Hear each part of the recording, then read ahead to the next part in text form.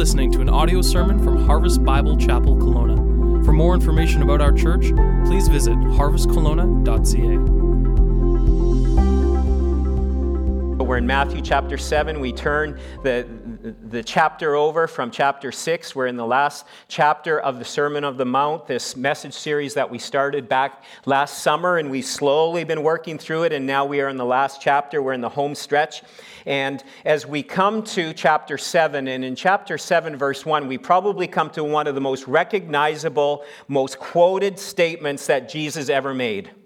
In fact, if you were to go out on the street and ask the average person to quote from the Bible, more than likely this would be in the top 3 verses that would end up getting quoted. It's found in Matthew chapter 7, verse 1, and you can see it as you have your Bibles open to that. And the very first words, and this is what somebody might tell you, what are some of the most famous words of Jesus? It is, judge not. Or, to take it in a little more context, judge not that you be not judged. And people would say and see that as a very recognizable verse of the Bible and very recognizable words of Jesus. Now, here's a few screenshots of a simple internet search I did this week that I typed in the words, don't judge, or don't judge me t-shirts. And you can see you can buy all kinds of t-shirts, and thank you to Elaine. She apparently blurred out some of the words that were in there, and basically we kind of carry this mantra: don't judge me, don't tell me what to do, you're not the boss of me, and yet we think we can go out and we can do whatever we want to do, and we are free to do whatever it is, and you're not the boss of me, who are you to judge me? We hear that so often, and yet it's funny, we hear this constantly, and yet in kind of tongue-in-cheek kind of way, our world is just full of critics. We have critics like crazy. It seems you can't do anything, go anywhere, or say anything at times without being critiqued or criticized or judged by other people. And face it, you know, our culture is just full of all kinds of critics. You have music critics, you have critics in literature, in film, in theater, political critics, environmental critics. All of these, I mean, this is just kind of the starting point of all the different critics that we have out there. We have probably some of the most recognizable critics from a TV show that was on a number of years ago, and some of you would probably recognize them, but they're maybe not by name. Their names are Statler and Waldorf, and from the show Muppet Show. How many of you remember them? And great show, and you know, I'm sure you can find it on YouTube somewhere. And it's kind of funny that here at our church here in Kelowna, we also have our own version of Statler and Waldorf. If you don't know who they are, just take a look. Yeah, isn't that great? Isn't that amazing? I mean, Statler and Waldorf are just the best, and Fred and George are a close second, aren't they? I mean, it is just so uncanny. And I did get permission from their wives to show that picture of them together with Statler and Waldorf. And so we have critics like that we can laugh at and we can poke some fun at and different things. But let's face it, we're in a very strong world where we are told, don't judge me, and yet we criticize and we judge like crazy. And just even for pastors and churches, I mean, this can easily happen. Richard DeHaan, who was part of Day of Discovery, in a book that he wrote some criticisms that pastors can sometimes face, and they're kind of tongue-in-cheek, and yet there's aspects of this that can be very true. And he says this: if a pastor is too young, he lacks experience. If his hair is gray, he's too old for the young people. If he has 5 to 6 children, he's irresponsible. If he doesn't have any, he's setting a bad example. If he uses a lot of illustrations in his sermons, he's neglecting the Bible. And if he doesn't use enough illustrations, he's not relevant. If he drives an old car, he's shaming the congregation. But if he drives a new one, he's setting his affection on earthly things. And it kind of goes on with these kind of expectations and criticisms that we can sometimes have. I heard of a poor bachelor guy who every time he would bring a prospective girl home to meet his family, it never went well. And he was so frustrated. He was getting older because his mother was always so critical of every girl that he brought home. Just couldn't even stand them. He'd just pick them apart like crazy. And so he was kind of just concerned and didn't know what to do. So one of his friends ended up telling him, why don't you go and see if you can look for and find a girl that is just like your mother. And maybe she will like that person that you bring home. And he thought, hey, that's a good idea. And he looked, and he ended up finding this young lady that talked like his mother, that acted, had the same hair color. I mean, she was like almost a clone, except younger, to his mother, and just thought, this is going to be amazing. And so he took her home. Next time the bachelor's friend saw him, he said, hey, how are things going? Did you find? He says, yeah, I found the perfect girl. She's just like my mother. And what did your mother have to say? She loved her. It was amazing. They just got along so well. It was just so wonderful. But my dad couldn't stand her, you know. And you just kind of think, few things in life are more exhausting and more debilitating than harsh, unloving, critical judgment and a judgmental, critical spirit. Sadly, even within the church, this can be so true, and maybe profoundly, sadly, in the church, this can be so true. There are some who believe that perhaps it is their spiritual gift to criticize, to just be a critic. Early in my ministry years, I had an elder on an elders board, and I remember him writing in a Christmas card to Charlotte and I, and he wrote some nice things, and he said, you just need to know that I know I trouble you, I'm always critiquing, I'm always, just always opposing everything you're talking about, but I just want to be able to keep you sharp. And after a little while, that just got very tiring and very, very difficult. And sadly, some people think that that is their gift. Sadly, Christians or church people, we can be labeled, we can be known for, and because it can also be very true, we can be known for being judgmental, critical, hypocritical, and negative. Always finding a problem with everything. Nothing meets our standard. And yet the very first words that Jesus gives here in chapter 7 to start this section here in the Sermon on the Mount is judge not. Seems like a pretty clear command from Jesus. Are we going to obey what he has to say? What does he mean by this exactly?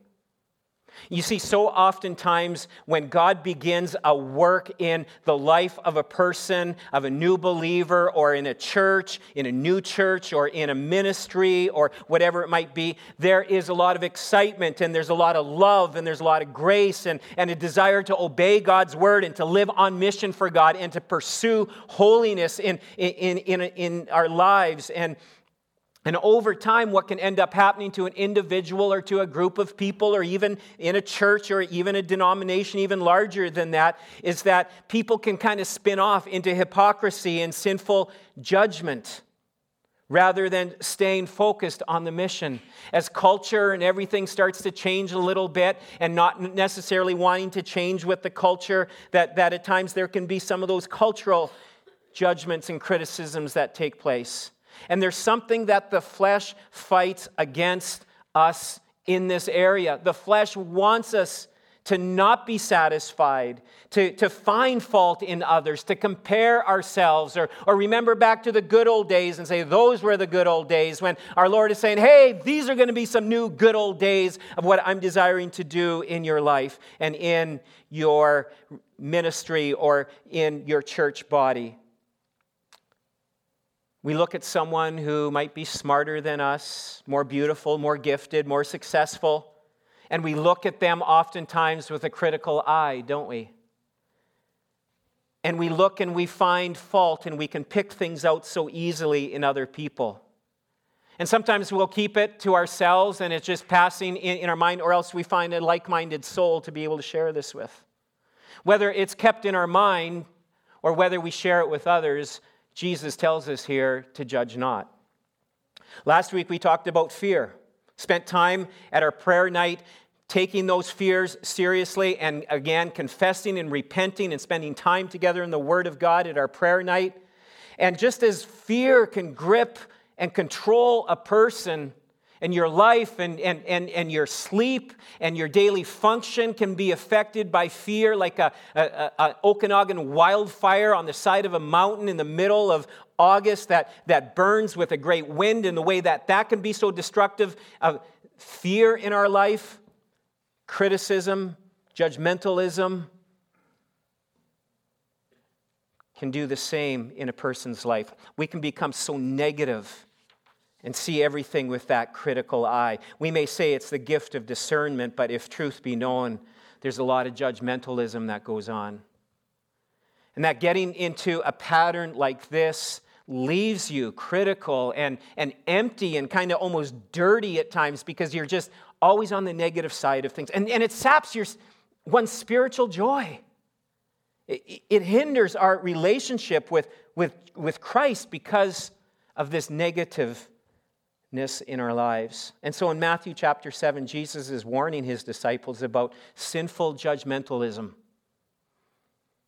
He's warning about having a critical, fault-finding spirit.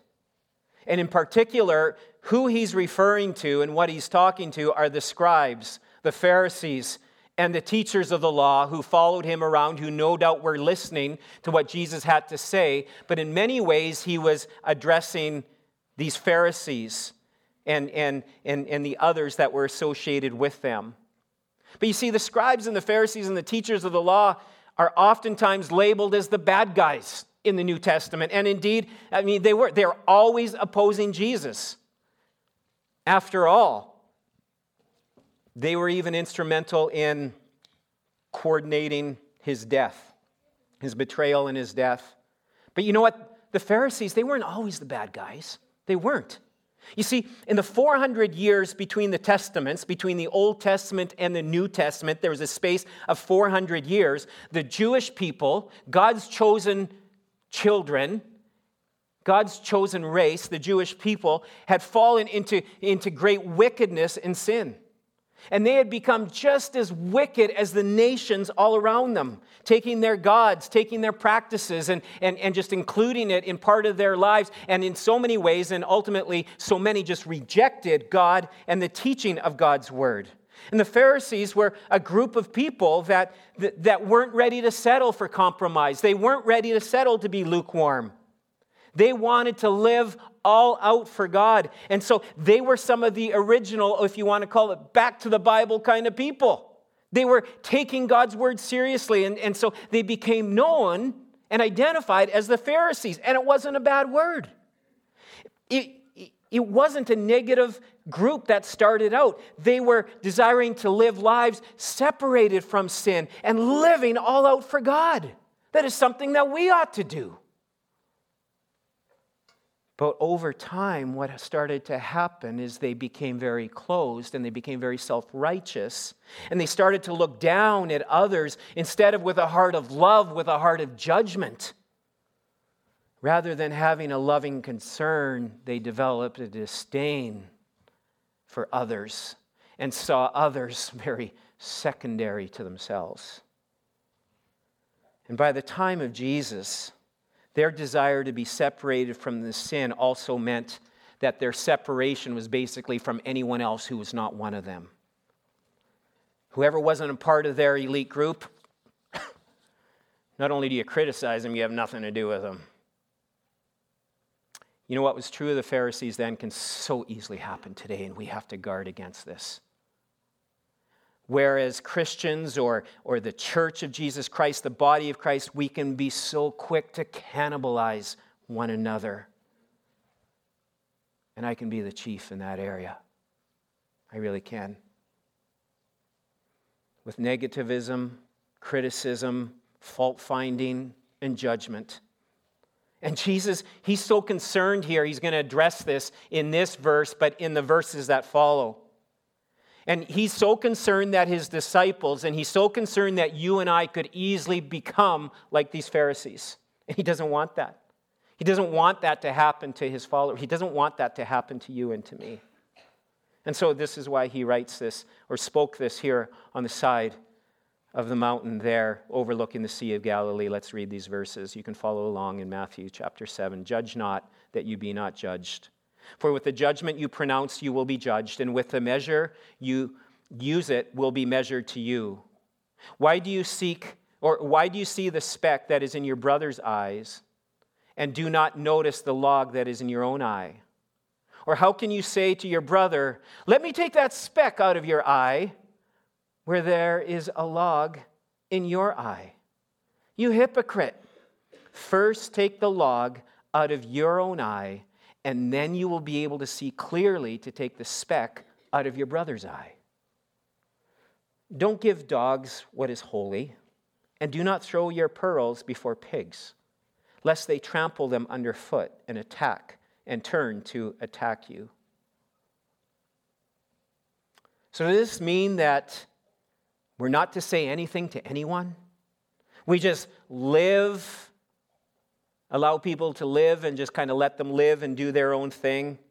We just bite our tongue. We don't warn. We don't confront. We don't deal with sin. It's not what Jesus is saying here at all, and that doesn't go with the rest of Scripture. You see, God's Word says, and we'll look at this in a few moments, that we are to confront. We are to talk about sin with others. We are to point that out in the lives of others.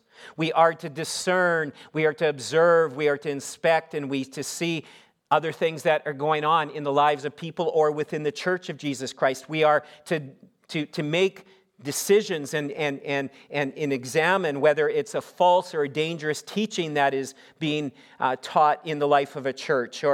And we'll address that in a few more moments, and just the importance of discernment in those areas. And yet, all of this comes down to, it's about our heart and how we approach one another in this. I like what John Stott wrote. This is a great quote.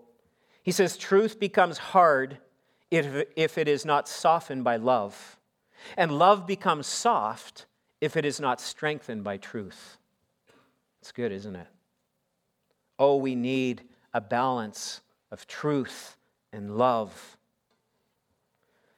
And so Jesus gives us these instructions here in the Sermon on the Mount in Matthew chapter 7 about how we are to speak, how we are to relate to those around us, how we are to balance this truth and love, whether that be within the church with brothers and sisters in Christ, whether that be with those in our family, other Christians, or those even outside of the church. What are we to say? What are we to do? How are we going to be winsome towards these people and not turn them off? How are we going to be firm and not compromise in the truth of God's word while not swinging sharp daggers that cut and hurt other people? And so here in Matthew chapter 7, Jesus, here we see three instructions when it comes to speaking the truth in love. And here are some important instructions, some things for us to remember. And the first one is to, in fact, remember. Remember. Before I open my mouth, we need to remember some things before I start talking and judging other people. We must remember there is a judge, and it is not me. There is a judge, it is not me. Psalm 7, verse 11, it says, God is the righteous judge. The job of judge of the universe has already been taken. And it's not me, and it's not you. And Jesus is talking about a prideful arrogance here in this passage where one sees themselves as judge, jury, and executioner.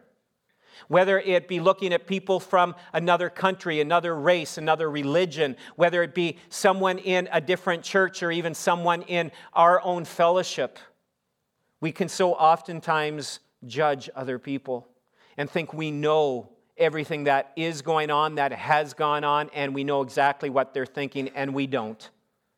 And you see, in the Bible here, in this passage, but throughout, we also see that there are really two different forms of judgment that we're talking. There's two different forms, and we need to look at that and distinguish between the two of them. And so the first one is a critical judgment. This is what I've been already describing. This is harsh. This is hypocritical. It's self-righteous. It's proud. It's unkind, and it's a form of judging that is just unloving. I know better. I know the truth here. And what you're doing, what you're thinking, it's wrong. I'm right, you're wrong, end of story, case closed. Next. That kind of an attitude. Years ago in a church where we were pastoring, there was a guy who started coming to church with his wife. His wife was a new Christian, and he was kind of taken with everything that was going, and she was bringing her kids to church, so he thought he would come along as well and to kind of see what this was all about. But he came very reserved and very, what would I say? He'd sit in the service on a Sunday morning and sit with his arms crossed with this kind of smug, kind of arrogant smirk on his face. And every time I looked at him, it was like he was saying to me, or so I was thinking, you don't believe this stuff, do you? This stuff is just, this is ludicrous. And there'd be at times when I'd say something, a truth from the Word of God, you would hear this kind of snicker come out of him. It drove me crazy. And then part ways through the service, when it seemed it was coming down to the crunch time, he would get up and walk out. And we had chairs that weren't, nice and solid like this. And when he'd get up, he would kind of push the chairs in the aisle in front of him and make a bit of a scene. It was a wooden floor, and so you'd hear him walking out, and you just see the eyes of everyone just turn and watch him leave. Drove us crazy. And at times, talking to him wasn't much better, and we tried. And I remember even one time as Charlotte and I were driving home with our young family from church that morning, and we were,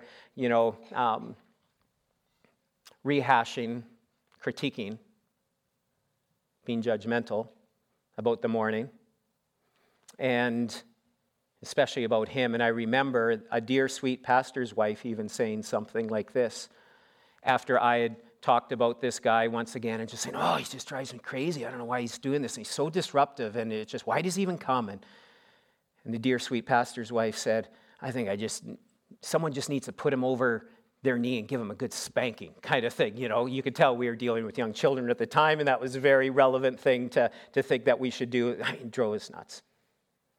And in the time that we remained at the church, there seemed to be a bit of a softening, but it still was pretty much, it would go like that week after week.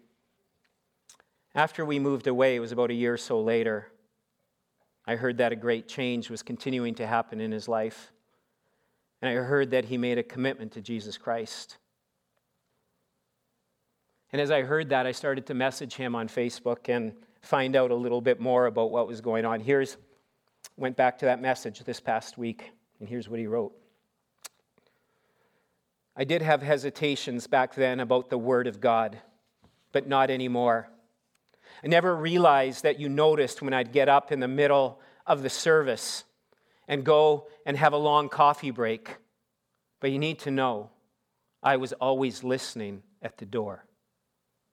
I'm sorry. You see, I never really felt worthy to be there. And then he wrote, hey, and a little FYI, I'm planning on getting baptized next month. I thought I had him all figured out. I thought he was just sitting there with a smirk and being judgmental, and I, judge, jury, executioner, wrote the guy off. And here he'd get up and leave because he just didn't feel worthy.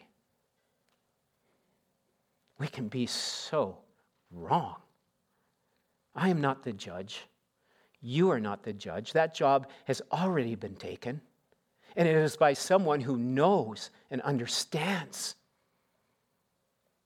each person individually.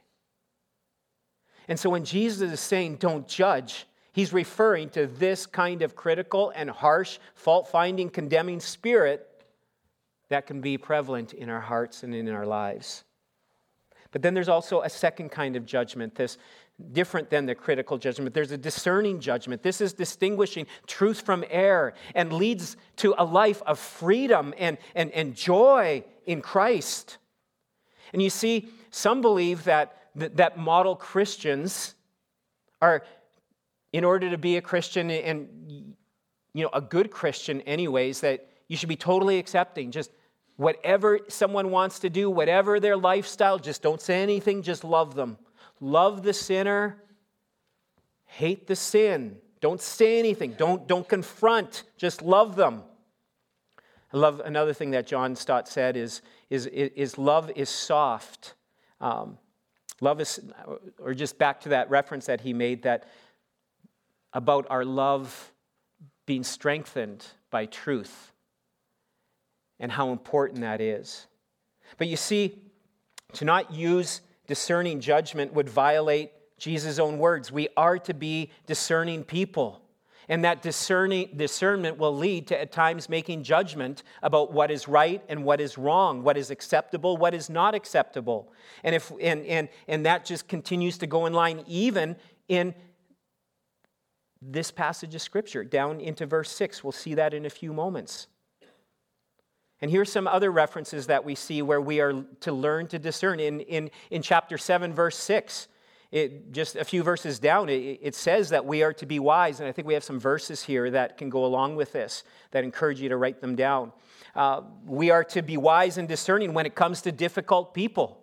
We are to distinguish and tell the difference between people who are wanting to hear the gospel and those who are dogs, as it refers to, or pigs. And that sounds really bad, but we'll cover that in a few moments. But even a little further down in this chapter, Jesus warns us to be watchful and careful for false teachers and prophets that are out there and trying to lead people astray. And he says you need to be discerning. You need to make a judgment here, a discriminating judgment here when it comes to the fruit of these people's lives and the message that they are preaching.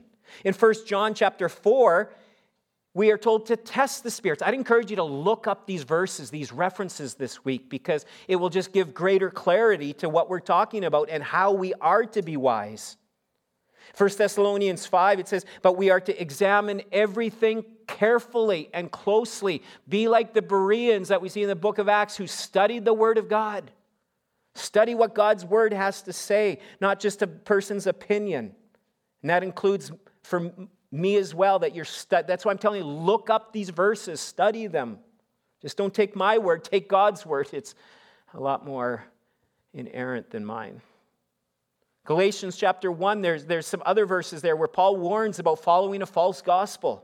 We are told to test everything to see if it lines up with the Word of God, if it meets the standard of what God's Word is talking about. And today, this is so vital, folks, in the Church of Jesus Christ. We need to test, we need to examine, we need to be discerning when it comes to the teaching that we're hearing, or the teaching that we're podcasting, or the books that we're reading, or whoever it is, even at times the music that we can be listening to. We've got to learn to discern. And biblical discernment these days, it's at an all-time low in our churches. And it's so easy for people just to assume and to think that if it happened in a church, it must be okay. If it came out of the words or the lips from a pastor, that it's taken as gospel truth. We must examine everything with the Word of God. We are to judge the teaching and doctrines that we're hearing. We are to look at teachers and determine if they are false teachers. Even at times the reports of miracles or revivals, are these from God or is it from the devil? Can go both ways. Stories we hear about angels and demons in the afterlife, books that have been written and movies that have been produced that people flock to and think are amazing. Again, does it line up with the truth and the teaching of God's Word? We need to learn to discern. We need to examine everything according to the Word of God. It is the standard. I am not the standard. Elders in a church are not the standard. It is the Word of God. It is our responsibility to discern and to live and to teach the truths from God's Word. But God's Word is the standard. And the church is being bombarded with a lot of false teaching here in North America, and I don't even think half the time we're even aware of a lot that is going on. And Chrissy mentioned a little earlier, in the month of April, we're going to have a special 3-week mini-series that we're hoping people, that all of you will be a part of, that you will join in a 3-week session in the month of April. There's more details in the e-news, which he told you to sign up for and also told you to read. There's more details there, and more details will be developing. But we're going to spend time watching as small groups a mini-series on the area of teaching us to discern in the area of a lot of the teaching that is going on today. And so we're going to be watching this documentary, spending time together talking, at times perhaps even more than likely repenting of areas, but helping to discern and to learn what we need to be looking for when it comes to the teachings that are out there, unbiblical false teaching. And here's just a little video preview of this documentary we're going to be watching. We're going to roll it right now. It is a pain to know that there are people who do not know Jesus. It is a greater pain to know that oftentimes Jesus and Christianity is being distorted. Who told you you can't accomplish your dreams? I had no clue what the gospel was. I never really heard it. You know, God wants you healthy. I worked for my uncle Benny Hinn, who's a famous faith healer. As far as I knew, he died and rose again so that I could have a prosperous life. But what was going through my mind at the time was that this was real. Charlatans and snake oil salesmen have been doing this trick for decades. People think basically that religion is there to boost your ego, make you happy, make you more successful, make life go well. And as I got older, I really started to question God and how he could send people to hell. Scripture says that we make the mistake of thinking God was like us. And what you do is you create a God who only wants to give you all the desires of your heart.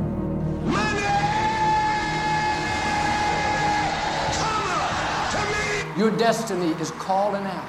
It's time to start living large. We stayed in hotels upwards of $20,000 a night. Nobody wants to die, nobody wants to be sick, and nobody wants to be poor.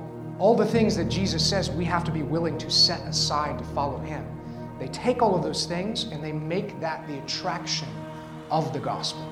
We are exporting the very worst of what Christianity has to offer. I'm strong, I'm healthy, I'm blessed, I'm favored. I am a victor, not a victim.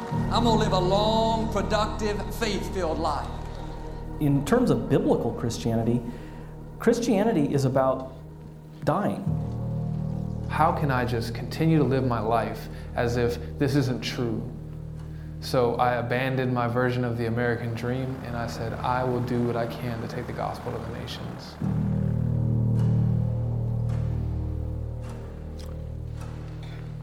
More details to come in the coming weeks on that. You see, discerning judgment will at times lead us to confront sin, to confront people who are living in areas of sin or living in areas of sin. Matthew 18, here's some more verses. I encourage you to write these down. Matthew 18, verse 15. If we are to go to a brother or sister who is in sin. Galatians chapter 6, starting in verse 1. If anyone is caught in transgression, it says, you who are spiritual should restore him in a spirit of anger. Did I say that right? Those who are spiritual should restore him in a spirit of gentleness. Yeah. Galatians chapter 2, Paul's confronting Peter. It even says to his face, Peter, the great apostle, the great disciple of Jesus.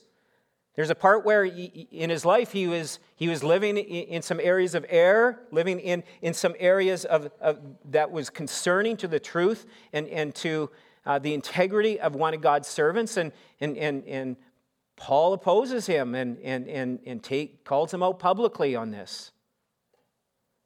In 1 Corinthians 5, there are certain situations, extreme measures that are even to be taken in dealing with sin within the church. In 1 Timothy chapter 1, Paul names two individuals, Hymenaeus and Alexander, who were put out of the church because of their corruptive influence that they had upon it. And there are times that difficult measures ought to be taken and that we need to confront and to deal with these areas. But there has to be so much discernment in that and gentleness, as we're going to continue to see here. Speaking the truth in love requires that I must remember that before I open my mouth that there is a supreme judge of the universe and it is not me. In verse 2, it goes on to say, when Jesus goes on to say, for with the judgment you pronounce, you will be judged. And with the measure you use, it will be measured to you. When I judge another person without biblical grounds and I'm not doing and for the wrong motivation, to demean them, to put them down, to build myself up, or even to be a person of truth, but we're not doing it in a loving way, so that somehow maybe we elevate ourselves in front of other people or to justify even at times our own sin, those motivations will lay the groundwork, Jesus is saying here, for how God will one day judge us. There will be a rude awakening on the day of judgment when our self-righteousness will be exposed. And if we don't stop, and we must stop it today and start dealing with it so that the day of judgment won't be a day like that. If I am judgmental and unloving, unmerciful in how I see and think and talk about others, I will be judged one day before God in the same measure. I like what J.D. Greear had to say, and I quote, he says, "When I am talking to someone who is in sin or in error, I should be painfully aware that I'm infected with the same sinful stuff they are. And what judgment was pronounced on me by Jesus? Mercy. That was the judgment pronounced on me.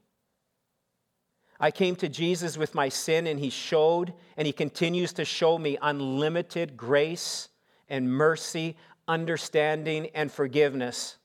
And in the way that Jesus accepts and receives and grants us mercy and grace, we are to do that to others.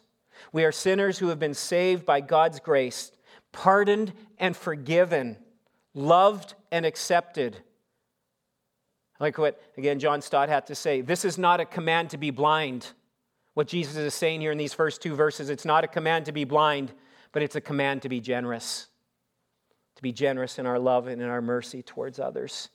But then second of all, we see speaking the truth in love requires that I must examine my own life first. Look at in verse 3 to verse 5. Why do you see the speck that is in your brother's eye, but do not notice the log that is in your own eye? Or how can you say to your brother, let me take that speck out of your eye, when there is the log in your own eye? You hypocrite! First take the log out of your own eye, and then you will see clearly to take the speck out of your brother's eye. Jesus is saying that we're not to not confront sin, but we must do it in a particular order.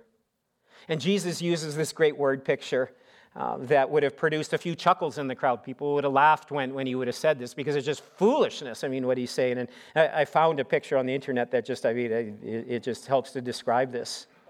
Isn't that great? How we can have this log in our own eye, and yet we're wanting to remove that speck, that sliver in someone else's. And yes, that speck, that sliver that they have in their eye, it's a problem, and it must be dealt with.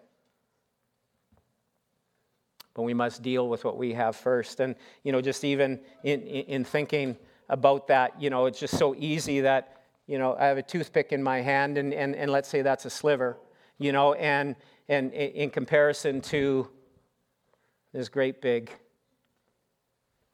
plank that so easily can just go in our eye, like this. And so I'm going to go up to, Michael here. Michael, can you just stand up? And so just hold this close to your eye, would you?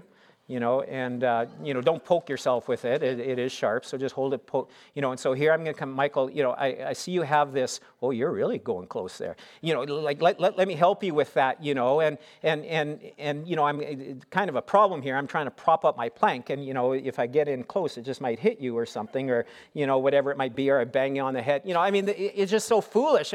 But this is what we try to do. Thank you so much for, you can keep that toothpick. That's for free. We're very generous here. And yet so oftentimes, this whole plank and toothpick kind of thing, it's so easy to turn the microscope on and examine another person's life and their motives and to know, oh, that wasn't a sincere apology. Oh, I know that wasn't sincere. Again, judge, jury, executioner. We put someone else's sin under the microscope, and then we take and look at our own sin with binoculars, but we turn them around, don't we? You ever done that? Whenever you take binoculars, turn around, it just kind of distances everything. Works in an opposite way. So how do we deal with slivers in someone else's eye? Carefully, slowly. One time when I was a kid, we had a babysitter looking after us, and I don't know, I guess I had a job of sweeping the floor in the kitchen. We had this old broom, and I was whipping around probably as a dagger or something. I don't know what I was doing with it, but it was a real beat-up old broom handle, and there was a big chunk of it that came out in my hand, and the way I did it, it ended up piercing right in between my thumb and my index finger. And so I had this nice little chunk of wood in between here. And did it hurt? And did I scream? And the blood was flowing. And this babysitter, came and what did she do right away? I mean, did she just come and just rip that thing out? No, she was smart. She actually looked to see which way it came in so that she could remove it. And she didn't even, it was so big, she didn't even need tweezers, to get it out. But it hurt, But when you even get a sliver, you just don't take, I asked Charlotte to bring one of these nice little tweezers here. When you get a sliver, you just aren't going to go and start gouging to try to get it. Like, I don't know if any of you, I got some flesh there. And you don't, no, I mean, first of all, if you're like me, you might have to put on glasses, and then you get in close and you go slowly and you do it carefully because you don't want to tear everything apart like I did. You see, that's the wrong way to do it, and so you learn a lot of things when you come to church. We do it with gentleness. We do it carefully, with patience, with sympathy. And why do we do that? Because we have had a plank removed out of our eye. Why does Jesus use this example? It's because the eye is so precious. And it was sending a message. In order to have a plank removed from our eye, the eye is so delicate in nature. And so anything around the eye, you've got to treat it carefully. And so even when it comes to a speck or whether it is a log, we need to deal with it carefully and gently. But Jesus says, take the log out of your own eye first. This is a posture of ongoing. When he's telling us this, in the way that it is written, it's an ongoing kind of thing. We're continuing to examine our own lives. A posture of repentance and humility, checking ourselves that there aren't new areas of sin that have developed since the last plank that we ripped out of our eye. Slowly. We're aware of our own sin and our own desperate need for God's mercy and grace. And when we go to a brother or sister with a bandage over our own eye, with a genuine love and concern and say, hey, I've had some planks removed out of my eye, and look, I still have the bandage from it, and I'll help you with what you're going through. And we confront and we help them deal with that sliver. There's a humility about it, saying, hey, I'm in the trenches with you. It's understanding, not ignoring our own sin. It's repenting and removing those areas of sin in our lives and asking Jesus to cleanse us. And then finally, speaking the truth in love requires that I remember, that I examine, and that I be prepared, that it may not always go well. Look at in verse 6. It says, do not give dogs what is holy, and do not throw your pearls before pigs, lest they trample them underfoot and turn to attack you. Jesus here is reminding his disciples not everyone will be receptive to the teaching of the gospel. Not everyone will be open to teaching and correction. That there will be those who will reject the truth of God's word. And Jesus even warned throughout the Gospels that his teaching, his life to be his disciples would cause division. It would cause division in families. It would cause divisions in the community, in the workplace. But we are never to force the things of God on other people. We're never to do that. When Jesus uses the word dogs and pigs, you think, oh, what's Jesus doing, calling people dogs and pigs? Well, he first of all, just so you know, he's not referring to that nice little pet that you have at home. He's referring to dogs that would run in packs, scavenge and attack, and if hungry and have the opportunity, would tear you apart. And when he talks about pearls, Jesus is talking about the precious truth of the gospel. And in the same way that you wouldn't take the precious truth of the gospel and just throw it out to anyone who isn't ready to receive it or not wanting to receive it, it would be as foolish as taking precious, priceless pearls and throwing them, trying to put a pearl necklace on a pig. First of all, it's not going to like it, and when it's rolling around in the mud, it's going to fall off and it's going to get trampled underfoot in the mud, and they will have no appreciation for it. And so Jesus is saying, be prepared that even as you share the gospel, even as you confront people in love about areas of sin in their lives, that it may not go well, that they may turn back on you and want to tear you from limb to limb, that some won't be receptive to it. And so Jesus is just saying, be careful and be aware. There were times that even for Jesus, he instructed his disciples, but even for him, where he turned away from certain people or certain areas because they wouldn't receive the gospel. And so we have to be aware that the precious word of God is that precious pearl. And we don't want to force the precious pearl on people who have no appreciation for it. When someone tells us to leave us alone and stop preaching, and they don't want to hear anymore about your Jesus or about the Bible, about your faith, about your church, respect that. Respect that. There were times that many people in here at one time you were hostile towards the things of God. Don't stop praying for them. And we don't stop preaching. We don't stop sharing to other people, but for those people who don't want it, we respect what their wishes in that way, always praying that God would do a work. You know, as we end things here this morning, we want to take and have an opportunity to not just hear the Word of God, but to live the Word of God. And I trust that this week we would be examining our own lives. And even in the next few moments, I'd encourage you as I share a few things and as the band comes that we would look deeply into our own lives. I wonder this morning, are there people or situations that you would say, hey, I'm guilty of a critical and a negative spirit, that holier-than-thou judgmentalism? You say, yeah, that's a pattern in my life, or this person has experienced this reality over and over again. First of all, that needs to be renounced, repented of. It needs to be given to God, and also for you to renounce that you are not God. You don't see the full picture. And thank Him. Thank God for His mercy and for His grace. And then take and extend that mercy and that grace to others. Acknowledge those areas in your life. Repent. Confess that before God. Ask Him to help you to learn proper discernment, to speak the truth in love.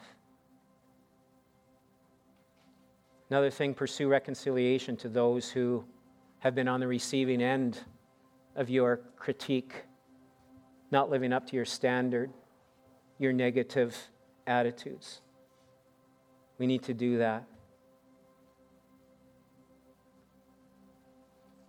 When it comes to those around us who don't know Christ, we can be so judgmental. I can be. You see people who look differently. Maybe they've chosen lots of piercings or tattoos or certain hairstyles or long beards or dressing different or all the different. I mean, we can just look at people and label and think we have them figured out.